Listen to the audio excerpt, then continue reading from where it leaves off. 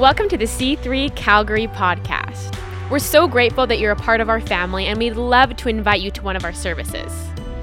To find locations, times, and more information about our church, visit our website at myc3church.ca or find us on Instagram. Enjoy the message.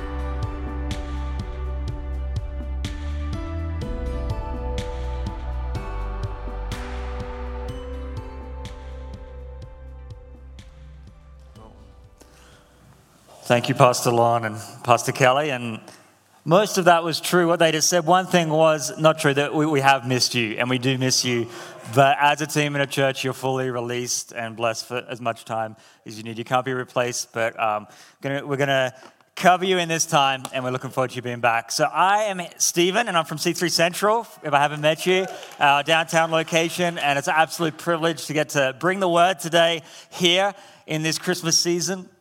And it's always a privilege to get to be behind this pulpit, especially in this season of time. And so C3 Central is our downtown location, like I said, and we've had an amazing few years. I want to give us a couple minutes update and then jump into the word. But we got our venue. We got an amazing venue that we started meeting in October. And we've been praying and believing for this one for a couple years, and there's a miracle story. And amazing things have happened. And now recently we've just got notice that as of January 1st, we no longer have a venue. Thank you, Jesus. This is okay. This is good, because this is an opportunity for God to come through for us in an amazing way. And I'm speaking on hope today, but that's a little bit of a hopeless situation for me. We've heard about a little bit of a hopeless situation, but this is the great thing. It's in our hopeless situations where the hope of the world can arrive. So for us, I look at my situation and our situation as central. So please be in prayer for us. But I know God's going to just come through in an amazing way. And I look at it and I go, God, what's that about? Like, why did all that happen? And we were sitting down with the central team, the leadership team the other night, and we were listing since October what's been our highlights of the year. And the things that were coming up was that young man who gave his life to the Lord for the first time. That connect group that's formed and is seeing momentum. Those new people that have come in and connected into the community. Those healings and miracles that have taken place week after week. Quietly in the background, not from the front. The words that have been spoken, the friendships that have been formed. And that we'd stepped out in obedience and saw amazing things happen in these last few months. And so we went through this list, we put our notepads down, and we said, well, we have to keep going. This isn't the end just because we don't have a venue. We've got to keep going. And so we can look back on our situations, things that happen in our life, and we can ask the question, well, why did that happen? God, why would all that happen just for us to have a venue for a couple months? And I think we can drive ourselves crazy asking the question, why it happened? And we need to activate faith and go, well, what if?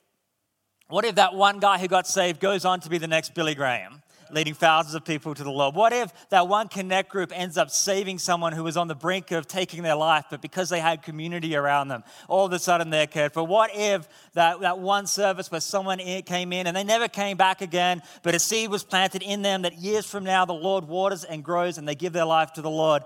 That is worth all of it. And anything that could take place. So we're excited for the future. We're in a bit of a interesting season there at Central. So I just ask you as a church community, can we be praying and believing and declaring faith and good things about a new venue for us? And I know we're going to keep taking ground as C3 Calgary Central, C3 Calgary West, online, and the future locations that we have, because God's called us to take ground for Him, and it's He who's doing it. We're just His partner in it. Amen? Amazing. Let's get into the word. I'm excited to preach. I'm going to be super quick today. But our series for Christmas is A Weary World Rejoices. And that's a bit of a cruel thing to title a series for an Australian, because it has 3 R's in it. And we're not very good with our R's. So I've been practicing that. We don't say that very well. It's kind of a tongue twister for me. A weary world rejoices. No, I can't even say it. But has anybody felt weary lately? Yeah. Has anybody felt weary in the last couple years? I know someone out there is going, last couple of years, try the last 30 years. We become weary. And how can we say that when we're weary, we can rejoice? Well, I'm going to give us the answer today, and the answer to our weariness that we find in the Word of God and what we reflect and remember in the Christmas season.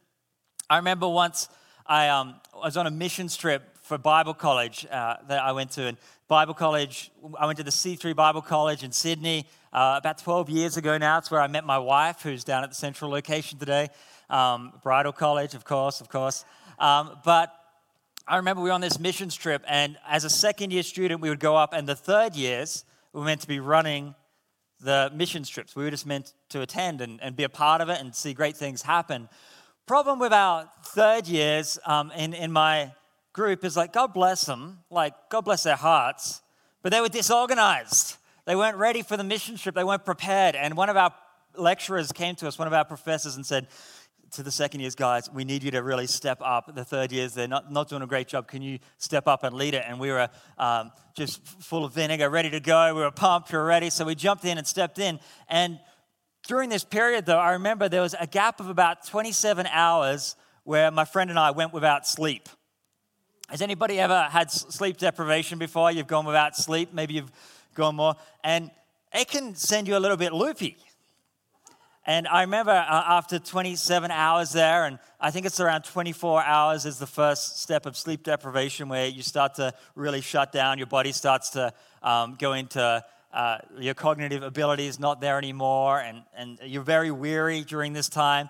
I remember looking over at my friend who hadn't slept for 27 hours, and he was just looking at his hand, giggling like a little kid, giggling away. I was like, are you high? He was like, no, I'm weary. I'm exhausted. I'm overtired, as he giggled away looking at his fingers. When we're weary, when we're exhausted, when we're in that moment of lack of sleep or lack of tired, we do weird things. We don't function properly.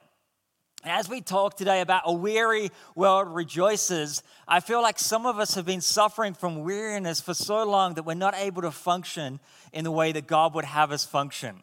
We're not able to see things clearly anymore.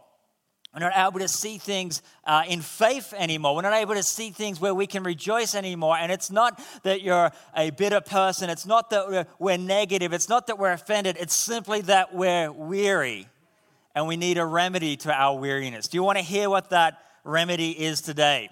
Let's look to the Word of God, because I believe there's such a connection between hope and weariness. It says in Isaiah chapter 40, the prophet's saying, do you not know, have you not heard, the Lord is the everlasting God, the creator of the ends of the earth. He will not grow tired or weary, and his understanding no one can fathom.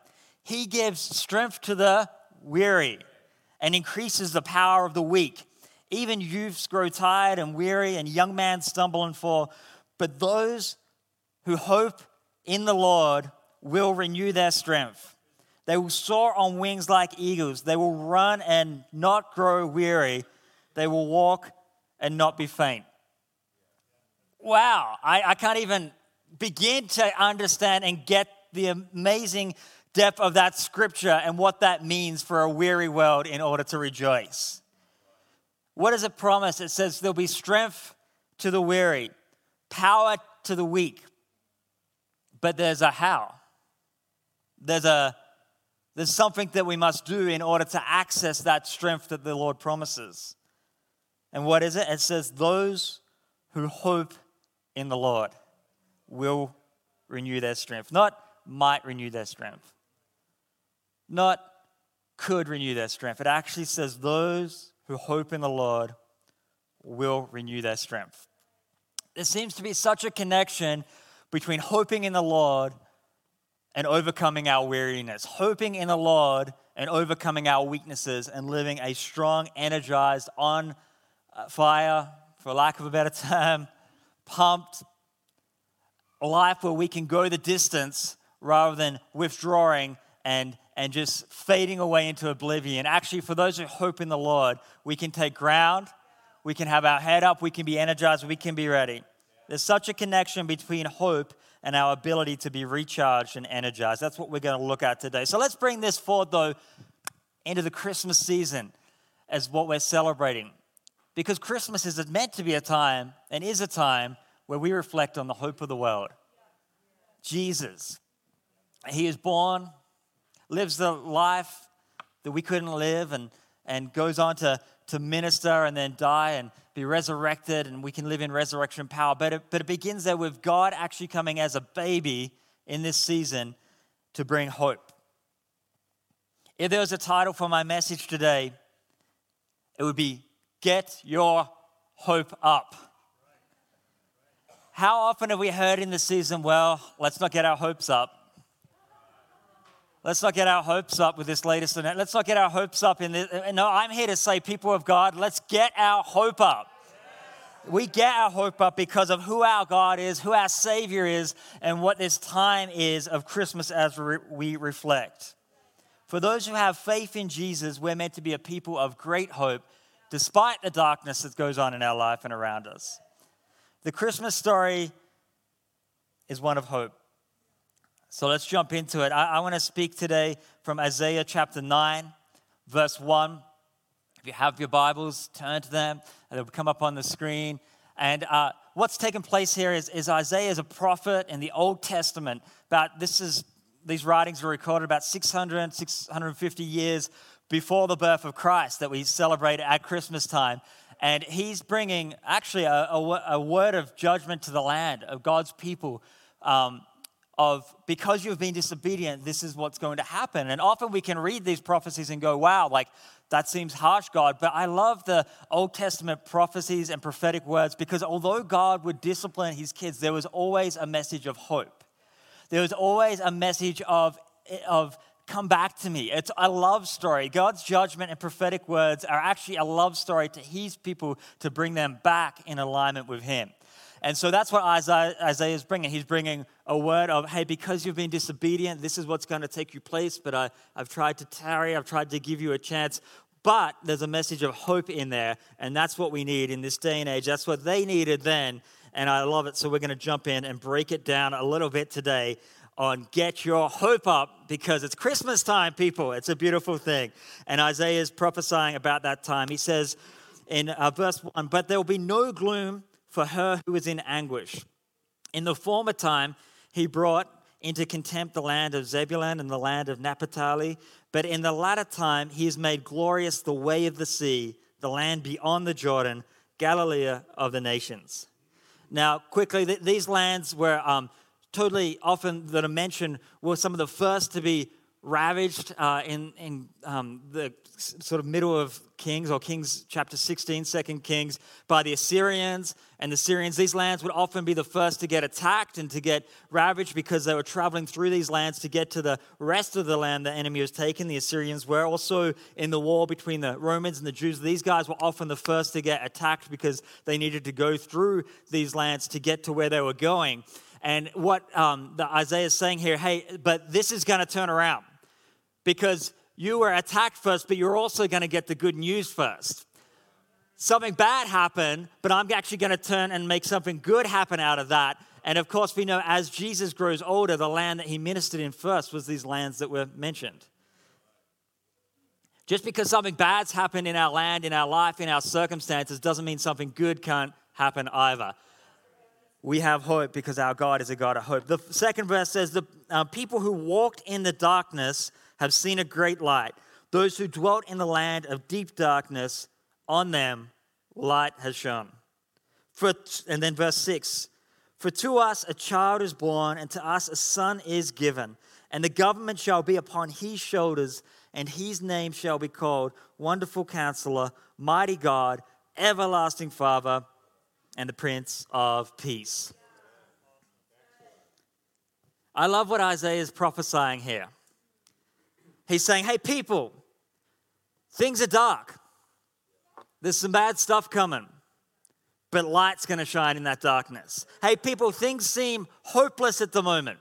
They are hopeless at the moment, but here's something to be hope-filled about. A son is coming. His name shall be called the Wonderful Counselor, the Mighty God, the Everlasting Father, and the Prince of Peace. What a word to the people, and what a word to us today. And because this was fulfilled Spoiler alert in the story, this was fulfilled in the birth of Jesus, that light came to dark. When we find ourselves in darkness and in a situation of hopelessness, we can actually reflect back and see that light comes in the dark, and light has came in the dark in our Savior Jesus. Therefore, light is actually in our darkness, but also that light can come when darkness is in our lives. This darkness is speaking, it's not talking about the lights turning off. It's talking about a spiritual darkness, a hopelessness. The people are disobedient. They're disunified. The kingdom's been split here at the time. Isaiah's basically, if you've read the prophecies, he's given up on the northern part of the kingdom. It's the southern part, and it's division across the land. It's disunity across the land. It's corruption across the land. It's darkness across the land. And God says, in the darkness, light will come. That's a message of hope. And that's the Christmas story. And that's what we celebrate in the arrival of Jesus being born. Christmas is a season of hope. And I believe God wants to take us from our hopelessness today and take us walking out a little more hopeful, a little more ready to step into the hope of the world. Now, I don't want to be the guy up here who just says, you have to hope more. Well, just hope more. It's not that easy, is it? I personally in my life experienced great periods of depression and of darkness, and have done, and this comes up in my life in situations that aren't nice, and our family's facing a situation that feels hopeless at times. I don't want to be the one who says we just need to hope more. I do want to be the one who says we need to look to the hope of the world, Jesus, and find a way to access that hope that's promised in the Word of God. Not by our own ability, but by the ability of Him in us. The Holy Spirit that does it. So I don't think I'm up here just saying that, because I'm living it out too in a time of hopelessness. How do we get hope? Well, it's by looking to the Lord for our strength. So I have a few thoughts here though, quickly on why the Christmas story should and can generate hope in our hopeless situations. Do you want to hear them today? Yeah, because I think we need some hope. So number one, it's in celebrating Christmas and reflecting on the birth of Christ and His arrival into our worlds and into humanity. It shows us that God has a redemption plan for humanity. God has a redemption plan. That's what the Word of God shows us.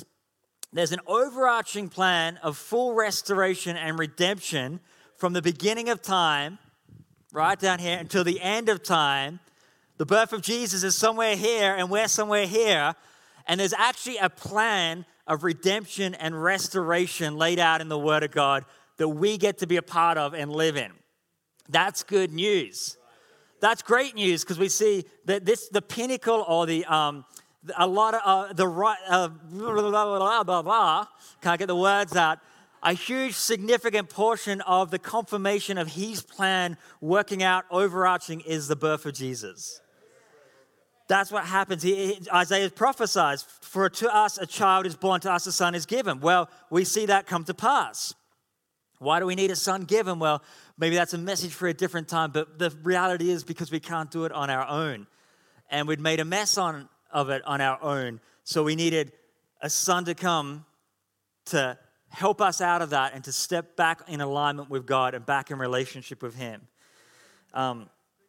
So big picture, we can draw hope knowing that God's overarching plan comes to pass. What that doesn't mean is that situations of hopelessness, of darkness in your life, it doesn't mean that that's a part of God's plan for you.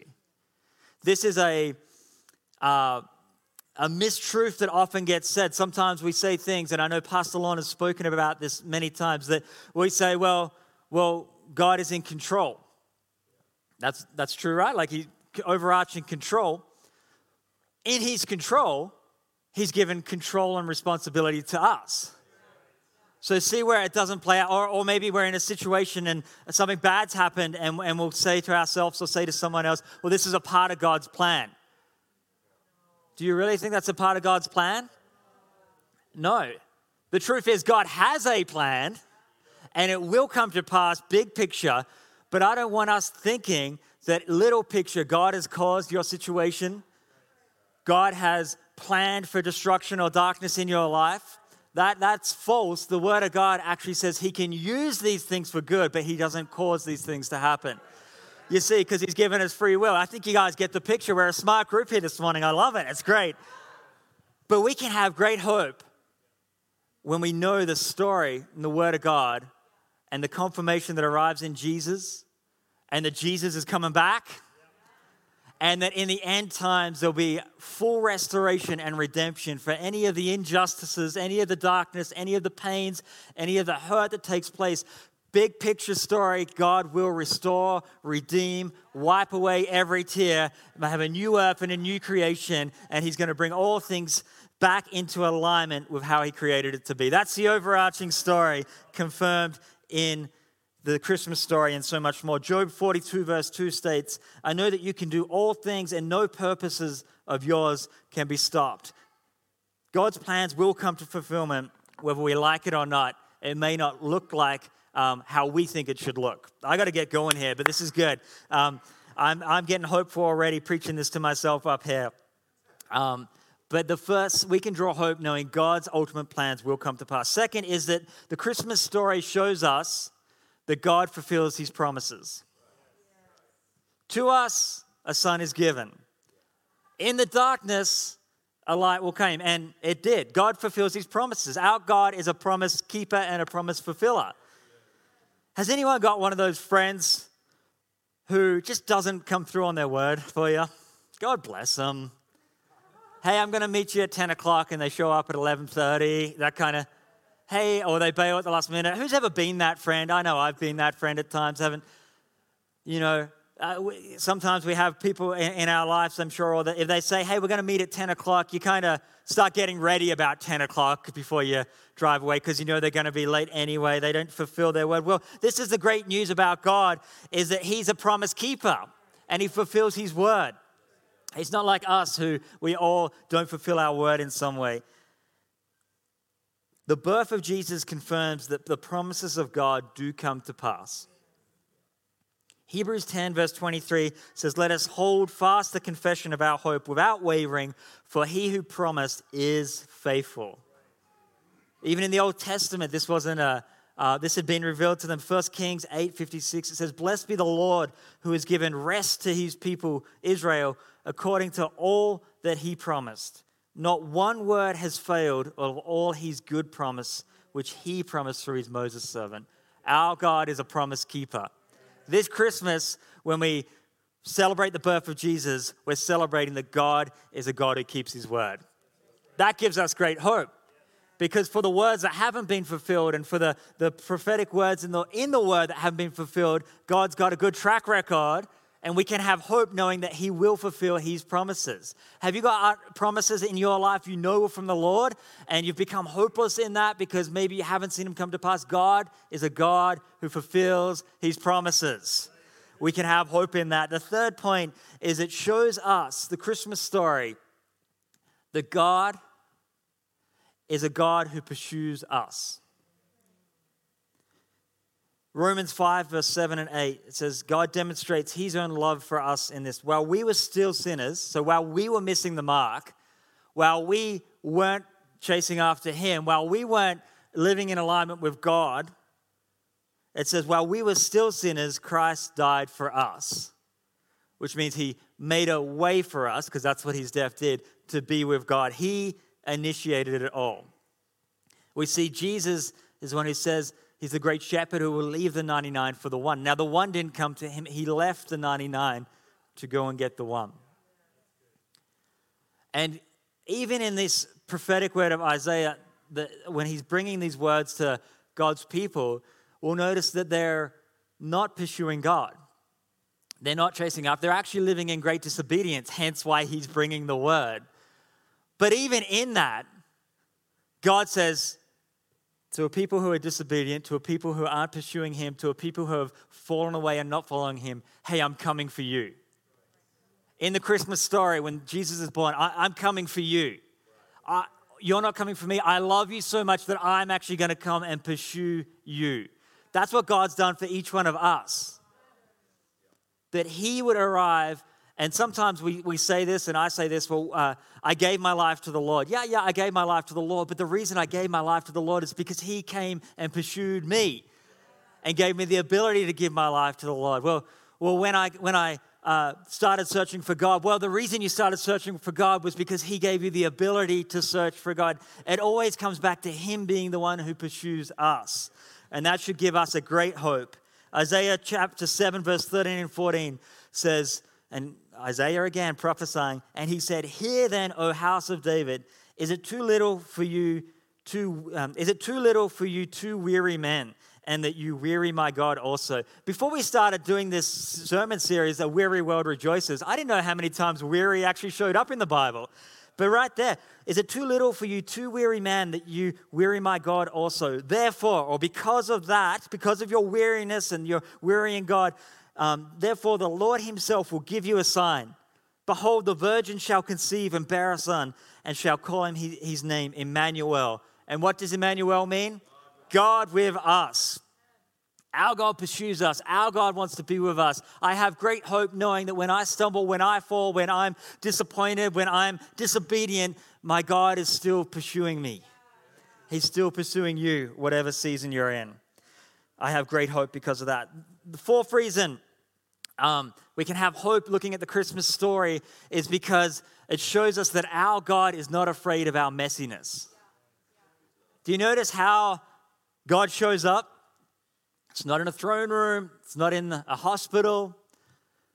He's not wearing a mask, anything like that. He shows right up in an unhygienic situation, in the messiness of animals all around him, from a dangerous trip to a virgin, to peasant parents. And that's the way that God shows up. And I believe he shows up that way to show us that, hey, I'm not afraid of the mess. I actually dive right into the mess. And I feel like there's some people here today and you feel like you've been too messy for God. And maybe you've been in church all your life, but you feel like your mess or your situation or sin in your life or an area of your life is just too messy and God wouldn't want to do it. Well, when we reflect on the Christmas story, we see our God specializes is diving right into the mess. But he doesn't keep us there. Baby Jesus didn't stay baby Jesus, right?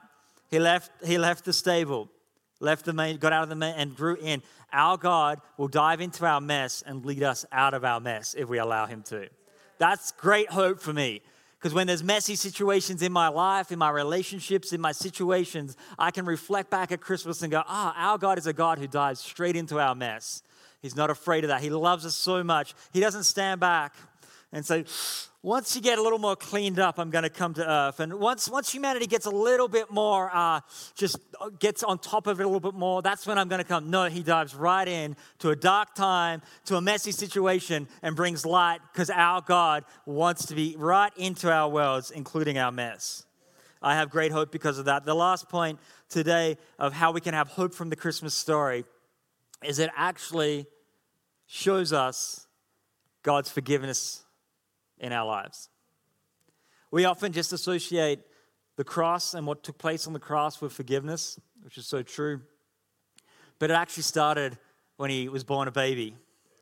It actually started way before then. The Christmas story actually started way, way, way back in creation when the fall took place and God tells Adam and Eve, hey, I'm going to eventually raise up a son who is going to the enemy's going to bite his heel, but he's going to crush his head. That's prophecy. It's amazing. But right here, Isaiah's prophesying, speaking judgment, saying what's going to happen, that things are going to get messy, but light's going to come. But really what he's saying is there's going to be an opportunity for forgiveness. Jesus arriving and being born is such a demonstration of God's forgiving nature in our life, of his grace. And I have a great hope because of that, because it wasn't that behavior had changed by the time that Jesus came on the scene. It was that God's a forgiving God that he sent his son. Things hadn't gotten any brighter in the natural. Things hadn't gotten lighter. If you know the history, they probably had gotten darker between the prophetic word and the fulfillment of this prophetic word. People hadn't all of a sudden started obeying. Some people had. They were trying to live their best, like many of us today, trying to do our best, but the overall climate hadn't changed. Yet because God's a forgiving God, he came anyway. Our God is so full of grace. It's amazing. That gives me great hope in my seasons of hopelessness. That should give all of us great hope in our seasons of hopelessness. That our God is a God who forgives. Our God is a God who pursues. Our God is a God who fulfills his promises. Our God is a God who shows up in our mess. And our God is a God who has an overarching plan. In closing today, I wanted to just remind us there, and if the team can come back, those things that look to the Christmas story and find where you can find hope in your hopelessness. Find where you can see the light in your darkness. And I know we're facing all kinds of situations, and I want to allow the Lord, the Holy Spirit to be the one who's responsible for rising up hope in us, but it actually takes an action of surrender to him. God doesn't force himself on us. He actually invites us. It's always an invitation. There's always a response. There's always an act of faith. I could give tips, some things I've been doing in this last couple of years to try and keep my hope levels up. I'm trying to spend more time in the scriptures than in the news at the moment. That'll help you have hope. A great way to have hopelessness is to put the scriptures away and to just listen to social media, just to listen to the news. I'll give you about an hour of doing that and you'll be pretty hopeless if you're not already. But when you get time in the Word and more time in the Word, you let the Word speak louder than the world, man, that rises up hope in you. I've been writing down the moments of God's faithfulness in my life, especially in times where I'm not seeing promises and things fulfilled. If you reflect back and start to write down those times that God has been faithful, hope will begin to rise. And as hope begins to rise, you can dream again, you can believe again, you can start to see it, but it's a process of reflecting on God's faithfulness in your past so you can look forward to the future.